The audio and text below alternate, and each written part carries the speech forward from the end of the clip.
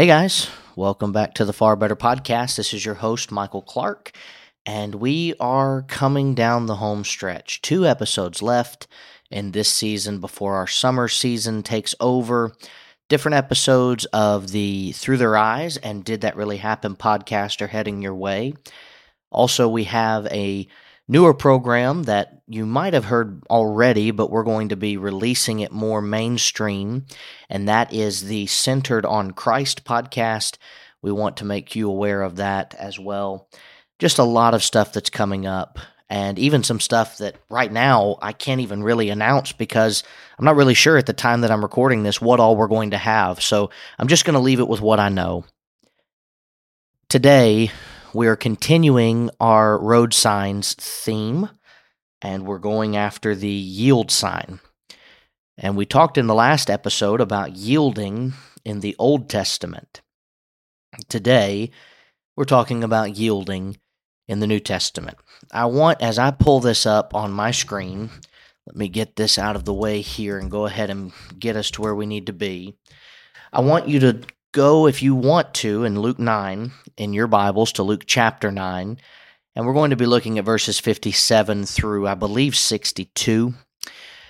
Also, if you want, you can bring up a alternate account of this, a secondary account, if you will, in Matthew chapter 8, verses 18 through 22. You have a little bit of a quicker account of this, and I'll go ahead and read that one, and then we'll go in a little bit further. And when Jesus saw great multitudes about him, he gave a command to depart to the other side. Then a certain scribe came and said to him, "Teacher, I will follow you wherever you go." And Jesus said to him, "Foxes have holes and birds of the air have nests, but the Son of Man has nowhere to lay his head." Then another one of his disciples said to him, "Lord, let me go first and bury my father." But Jesus said to him, "Follow me, and let the dead bury their own dead." Again, this is a quicker account of what we're talking about today, but I want to give us some points to consider about yielding in New Testament times. Number one, yielding to Jesus does not guarantee a worry-free life. There is a difference between proper yielding and mere words. My son loves to wrestle. In fact, I think I've talked about this before, but we call it Mashindanoing because he loved the show The Lion Guard, and in that show, there was a statement made once when 2 crocodiles were going to fight against each other that they were going to have a Mashindano, which I believe is Swahili for competition. And so Adam got it in his head that every time we fought, it was a Mashindano. And that has carried on even to today, where when I get home from work or come home from a trip, we need to Mashindano. Sometimes when we're wrestling, both of us are guilty of doing this, but sometimes one of us will say, "Okay, I'm done." And we'll tap out, or in this case, what we're talking about, we yield. And then we wait for the right moment, and we pounce, and we get right back to wrestling around again. That's kind of the idea of what we see here, spiritually speaking, in Luke 9, 57 and 58. Now it happened as they journeyed on the road that someone said to him, "Lord, I'll follow you wherever you go. Lord, I am ready to yield to you." And Jesus said to him, "Foxes have holes, birds of the air have nests, but the Son of Man has nowhere to lay his head." There's some excitement that's brewing here, and yet Jesus wants him to understand it's not all fun and games following me. You see the glamour, the sparkle, but not the other side. I'll get personal with you for a moment, and I hope you understand what I mean when I say this. I love what I do. I love it so much. I'm glad that I get to be a part of the Memphis School of Preaching, that I get to be a part of a lot of great works like Scattered Abroad and working with the Gospel Broadcasting Network. And my work specifically with the school means I travel a bit. And unfortunately, not every trip can be had where I have my family come with me.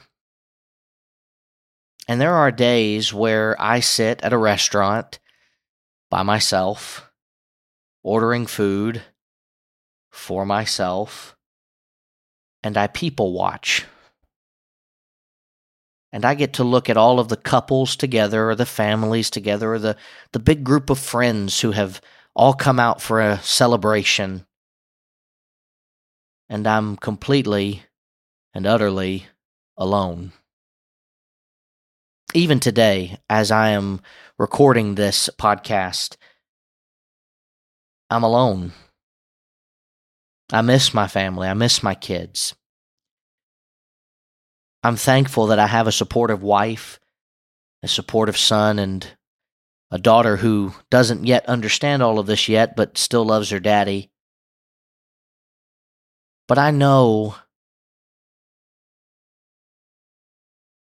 that the glamour and the sparkle of what some people might consider of someone who travels a lot, I can say now with certainty from the other side, you can get lonely very quick. It's one of the reasons why I love being able to podcast is it gives me something to do when I'm on the road. It means I don't have to just sit around twiddling my thumbs. And there's always work to do. There's another lesson to prepare, or a sermon to write, or a class to be ready to teach, or any of those types of things can always be said. There's side projects to do.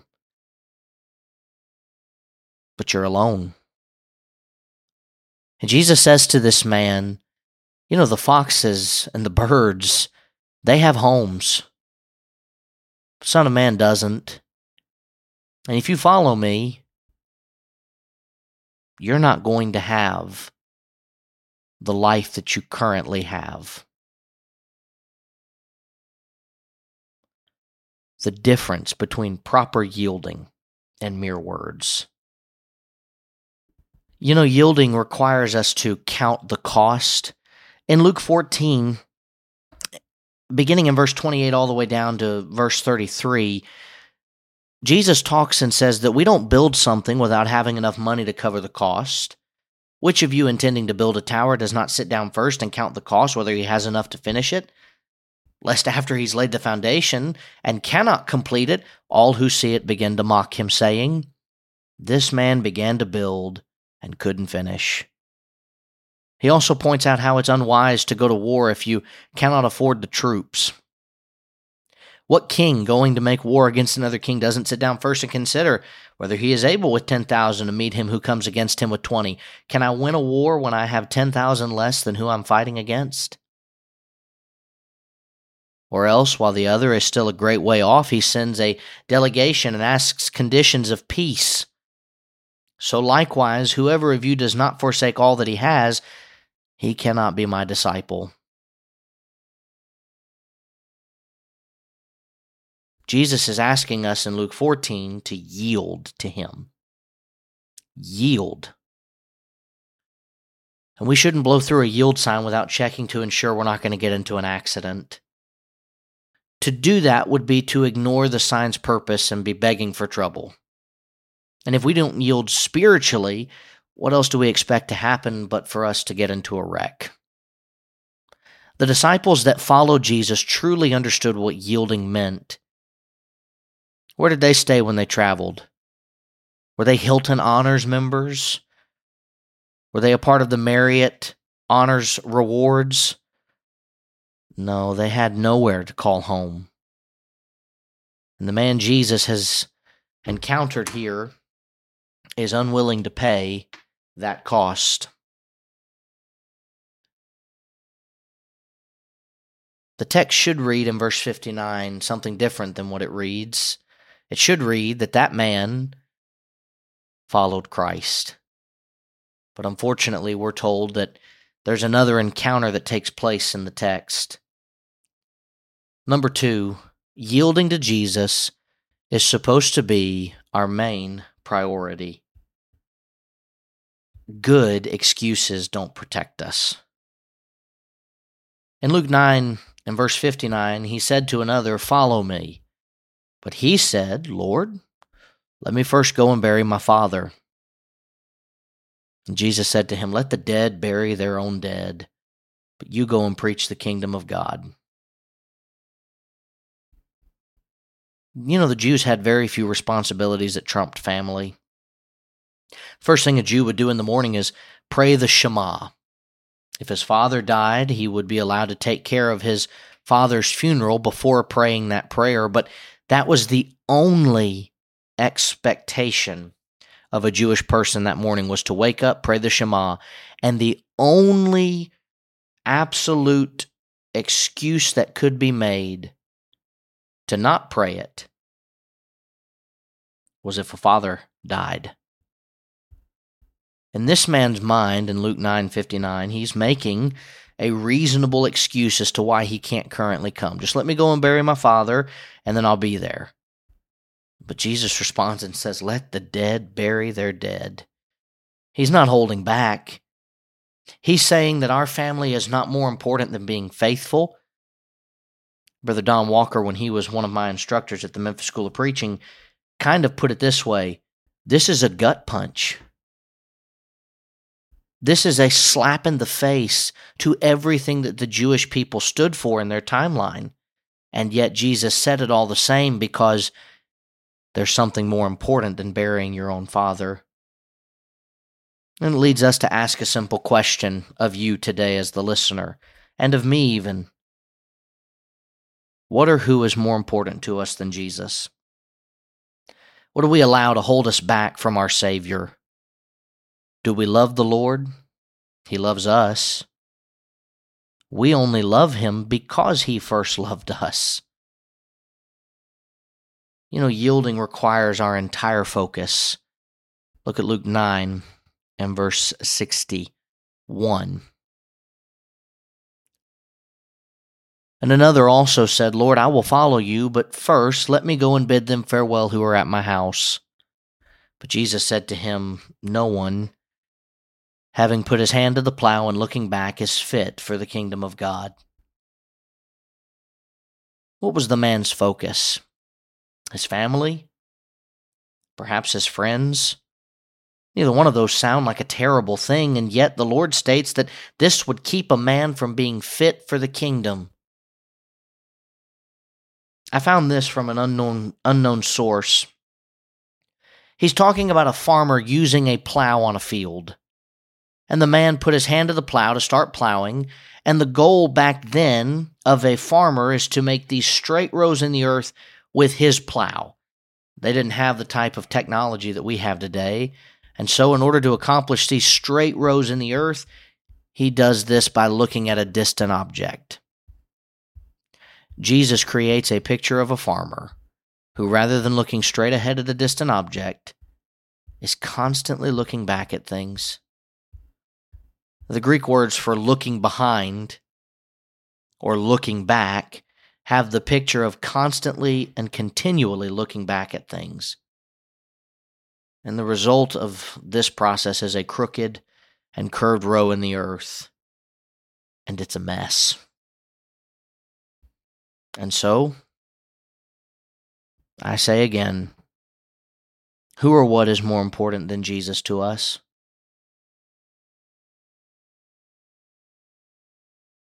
And if we're being honest, you have something that either has been more important in your past, or it is currently more important. It's the one thing that you refuse to give up. I'll close with this before next week we end our season together. I heard the story growing up of scientists who wanted to study monkeys. Might have been hunters. I don't remember. I'm pretty sure it was scientists. We'll go with scientists. That makes it sound better. I can't remember all of the pertinent details, but I know this. These monkeys were incredibly hard to catch. They're fast.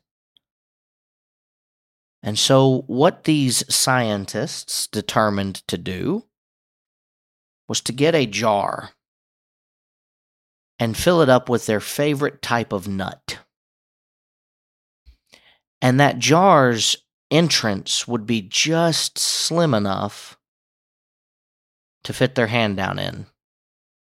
And if nothing is in the hand, monkey's paw, I guess. They could bring that paw back out and no problem. But the moment they would reach their paw down in there and they'd grab a hand of the nuts that were inside that jar, they couldn't get their hand back out. Now, we know when something like that happens, you take the jar and you dump it out. These monkeys wouldn't do that, though. They would begin to scream and cry, leaving their hand in the jar all the same. Do you know what ended up happening? The scientists knew exactly where to look because they could hear them. In that moment, their freedom didn't matter as much as their bellies. They would have rather filled their stomach than been free. I shudder to say, both with me and with you, I fear too often we behave like those monkeys.